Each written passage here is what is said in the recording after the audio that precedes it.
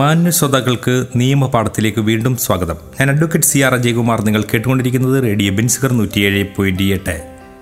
Passport act 1967 കുറിച്ചാണ് നമ്മൾ സംസാരിച്ചുകൊണ്ടിരിക്കുന്നത്. ഏതെല്ലാം ഘട്ടത്തിൽ പാസ്പോർട്ടിനുള്ള അപേക്ഷകൾ നിരസിക്കപ്പെടാം എന്നുള്ളതിനെക്കുറിച്ച് നമ്മൾ സംസാരിച്ചു കഴിഞ്ഞു. ഒരു പാസ്പോർട്ടോ യാത്രാരേഖയോ ഇമ്പൗണ്ട് ചെയ്യിക്കുകയോ അല്ലെങ്കിൽ പിൻവലിക്കുകയോ ചെയ്യാവുന്നതാണ് ഏതെല്ലാം ഘട്ടങ്ങളിൽ. അതിനെക്കുറിച്ചാണ് നമ്മൾ ഇനി സംസാരിക്കുന്നത്. ഒരു പാസ്പോർട്ടിൻ്റെയോ യാത്രാരേഖയുടെയോ ഉടമസ്ഥൻ അത് അന്യായമായി കൈവശം വെച്ചിരിക്കുകയാണെന്ന് പാസ്പോർട്ട് അധികാരസ്ഥാനത്തിന് ബോധ്യപ്പെടുന്നുവെങ്കിൽ അത് പിൻവലിക്കുവാൻ കഴിയും.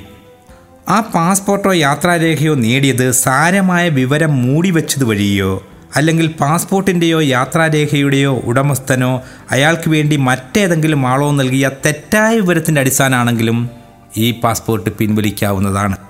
ഒരു പാസ്പോർട്ടിൻ്റെയോ യാത്രാരേഖയുടെയോ ഉടമസ്ഥൻ പാസ്പോർട്ടോ യാത്രാരേഖയോ നൽകപ്പെട്ടതിന് ശേഷം ഏതെങ്കിലും സമയത്ത് സാൻമാർഗീയ അധഃപതനം ഉൾക്കൊള്ളുന്ന ഏതെങ്കിലും കുറ്റത്തിന് ഇന്ത്യയിലെ ഒരു കോടതിയാൽ കുറ്റസ്ഥാപനം ചെയ്യപ്പെടുകയും അത് സംബന്ധിച്ച് അയാൾക്ക് 2 വർഷത്തിൽ കുറയാത്ത തടവ് ശിക്ഷയും വിധിക്കുകയും ചെയ്തിട്ടുണ്ടെങ്കിലും പാസ്പോർട്ട് പിൻവലിക്കാം.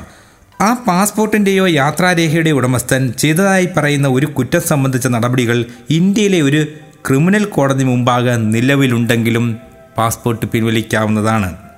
പാസ്പോർട്ടിൻ്റെയോ യാത്രാരേഖയുടെയോ ഉപാധികളിൽ ഏതെങ്കിലും ലംഘിക്കപ്പെട്ടാലും പാസ്പോർട്ട് പിൻവലിക്കാം.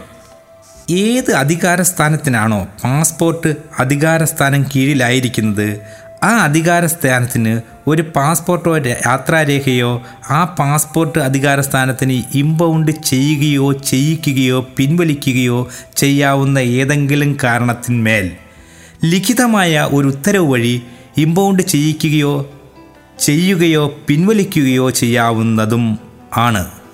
ഒരു പാസ്പോർട്ടിൻ്റെയോ യാത്രാരേഖയുടെയോ ഉടമസ്ഥനെ ഈ ആക്ടിനോ അതിന് കീഴിൽ ഉണ്ടാക്കപ്പെട്ട ചട്ടങ്ങൾക്കു കീഴിൽ ഏതെങ്കിലും കുറ്റത്തിന് കുറ്റസ്ഥാപനം ചെയ്യുന്ന കോടതിക്ക് പാസ്പോർട്ടോ യാത്രാരേഖയോ പിൻവലിക്കുകയും ചെയ്യാവുന്നതാണ്. എന്നാൽ പാസ്പോർട്ടിൻ്റെ ഉടമസ്ഥന് ഇതിൻ്റെ മുകളിൽ അപ്പീൽ പോകുവാൻ കഴിയുമെന്നുള്ളത് നിയമപരമായി നിലനിൽക്കുന്നതാണ്. എന്നാൽ യാതൊരു അപ്പീലും അതിൽ നിർണയിക്കപ്പെടുന്ന കാലാവധി കഴിഞ്ഞതിന് ശേഷമാണ് കൊടുക്കുന്നതെങ്കിൽ സ്വീകരിക്കപ്പെടുന്നതില്ല എന്നുള്ളതും യാഥാർത്ഥ്യമാണ്.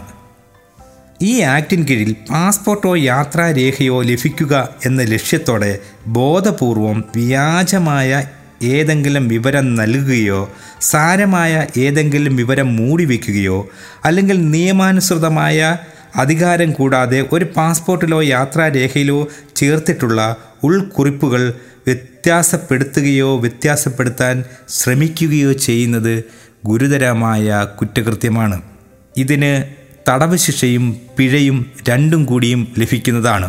തൻ്റെ പാസ്പോർട്ടോ യാത്രാരേഖയോ പരിശോധനയ്ക്ക് ഹാജരാക്കാൻ നിർണയിക്കപ്പെടുന്ന അധികാരസ്ഥാനം ആവശ്യപ്പെടുമ്പോൾ അപ്രകാരം ചെയ്യാതിരിക്കുന്നതും ഗുരുതരമായ ക്രിമിനൽ കുറ്റമാണ്. അദ്ദേഹത്തിനും തടവ് ശിക്ഷയും പിഴയും ലഭിക്കും. മറ്റൊരാൾക്ക് നൽകിയിരിക്കുന്ന ഒരു പാസ്പോർട്ടോ യാത്രാരേഖയോ ബോധപൂർവം ഉപയോഗിക്കുന്നതും കുറ്റകൃത്യമാണ്. തനിക്ക് നൽകിയിട്ടുള്ള ഒരു പാസ്പോർട്ടോ യാത്രാരേഖയോ മറ്റൊരാൾക്ക് ഉപയോഗിക്കാൻ ബോധപൂർവം അനുവദിക്കുന്നത് 6 മാസത്തോളമുള്ള കാലത്തെ തടവ് ശിക്ഷയോ 2000 രൂപയോളമാകാവുന്ന പിഴ ശിക്ഷയോ അല്ലെങ്കിൽ രണ്ടും കൂടിയോ നൽകി ശിക്ഷിക്കപ്പെടുന്നതാകുന്നു. നമ്മൾ മുമ്പ് പറഞ്ഞ കേസിലേക്ക് നമുക്ക് തിരിച്ചു വരാം. അബ്ദുള്ളയ്ക്ക് നിസാർ തൻ്റെ പാസ്പോർട്ട് നൽകി. അബ്ദുള്ള ആ പാസ്പോർട്ട് ഉപയോഗിച്ച് ഗൾഫിലേക്ക് പോകുവാൻ ശ്രമിക്കുകയും എന്നാൽ പോലീസ് അറസ്റ്റ് ചെയ്യുകയും ഒപ്പം നിസാറിനെയും പ്രതിയാക്കപ്പെടുകയും ചെയ്യുന്നു. നിസാറിൻ്റെ പേരുള്ള കുറ്റമെന്താണ്? നിസാറിന് മാത്രം ഉപയോഗിക്കാൻ കഴിയുന്ന പാസ്പോർട്ട് മറ്റൊരാൾക്ക് നിസാർ ബോധപൂർവം ഉപയോഗിക്കാൻ കൊടുത്തു എന്നുള്ളതാണ് നിസാറിൻ്റെ പേരിലുള്ള കുറ്റം.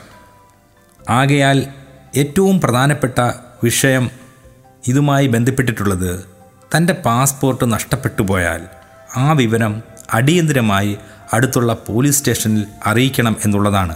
അതോടൊപ്പം തന്നെ തൻ്റെ പാസ്പോർട്ടോ യാത്രാരേഖയോ മറ്റൊരാൾക്ക് ഉപയോഗിക്കുവാൻ ഒരാളും നൽകുവാൻ പാടില്ലാത്തതും മറ്റൊരാൾ അതുപയോഗിച്ച് യാത്ര ചെയ്യുവാൻ പാടില്ലാത്തതുമാകുന്നു എന്ന് പാസ്പോർട്ട് ആക്ട് 1967 വളരെ കൃത്യമായും നിർവചിച്ചിരിക്കുന്നു. ഈ വകുപ്പിൻ കീഴിൽ അറസ്റ്റ് ചെയ്യുന്ന ഏതൊരു ഉദ്യോഗസ്ഥനും അറസ്റ്റ് ചെയ്യപ്പെട്ട ആളെ അനാവശ്യമായ കാലതാമസം കൂടാതെ ആ കേസിൽ ആധികാരികതയുള്ള ഒരു മജിസ്ട്രേറ്റിൻ്റെയോ അല്ലെങ്കിൽ ഏറ്റവും അടുത്തുള്ള പോലീസ് സ്റ്റേഷൻ്റെ ചാർജുള്ള ഉദ്യോഗസ്ഥൻ്റെ അടുക്കലേക്ക് കൊണ്ടുപോകേണ്ടതാണ്. ഏതെങ്കിലും അറസ്റ്റിൻ്റെ സംഗതിയിൽ ക്രിമിനൽ നടപടി നിയമസംഹിത 61 വകുപ്പിലെ വ്യവസ്ഥകൾ ആകുന്നത്ര ബാധകമായിരിക്കുന്നതുമാണ്. നമ്മൾ സംസാരിച്ചു കൊണ്ടിരിക്കുന്നത് പാസ്പോർട്ട് ആക്ട് 1967 കുറിച്ചാണ്. നമുക്ക് വളരെയേറെ ശ്രദ്ധ വേണ്ടുന്ന ഒരു നിയമ വിഷയത്തിലാണ് നിയമപാഠം ഇന്ന് ചർച്ച കൊണ്ടുപോയത്. നിയമപാഠം ഇന്നിവിടെ പൂർണ്ണമാകുന്നു. വീണ്ടും കാണും വരെ നന്ദി, നമസ്കാരം. നിങ്ങളിതുവരെ കേട്ടത് നിയമപാഠം. തയ്യാറാക്കി അവതരിപ്പിച്ചത് അഡ്വക്കേറ്റ് CR അജയ് കുമാർ. സാങ്കേതിക സഹായം ബെക്സൻ ഏലിയാസ്.